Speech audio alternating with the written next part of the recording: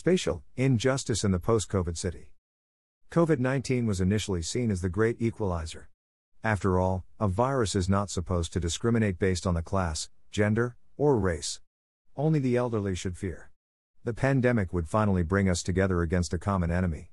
But it soon became obvious that social spatial inequalities have a crucial role in infection and morbidity rates, not to mention the many different ways in which disadvantaged minorities and groups are affected. In the West, most white well-off citizens are able to shelter in place and work from home, while black and brown citizens must work in the front line of the pandemic, often in essential jobs that are paradoxically the worst paid ones.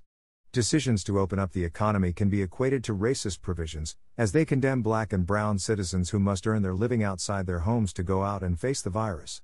In the global South, informal urbanization in the form of slums has made sheltering in place strenuous, as people often live in cramped conditions and don't have access to running water and reliable electricity. Children without access to the internet are deprived of online education.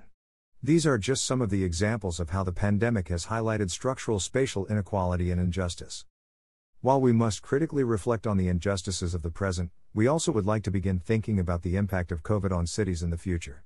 How will COVID impact public transportation, views on social housing provision, density, vacant office space in center cities, and the flow of residents to suburbs that has already begun in the West? Will these new realities cement spatial injustices, or do they provide an opportunity to reimagine urban spaces? In view of the likelihood that pandemics will continue to ravage our cities and communities in the future, highlighting spatial injustice, what are policies, experiences, and ideas that address this challenge? How can universities contribute to this discussion and prompt policymakers to act? How can universities support struggling communities in finding solutions that will deliver increased social cohesion, social sustainability, and resilience? The Spatial Justice Network organized a roundtable to discuss these issues with the help of 5 contributors from all over the world. Link to Zoom recording of the meeting, copy and paste into your browser.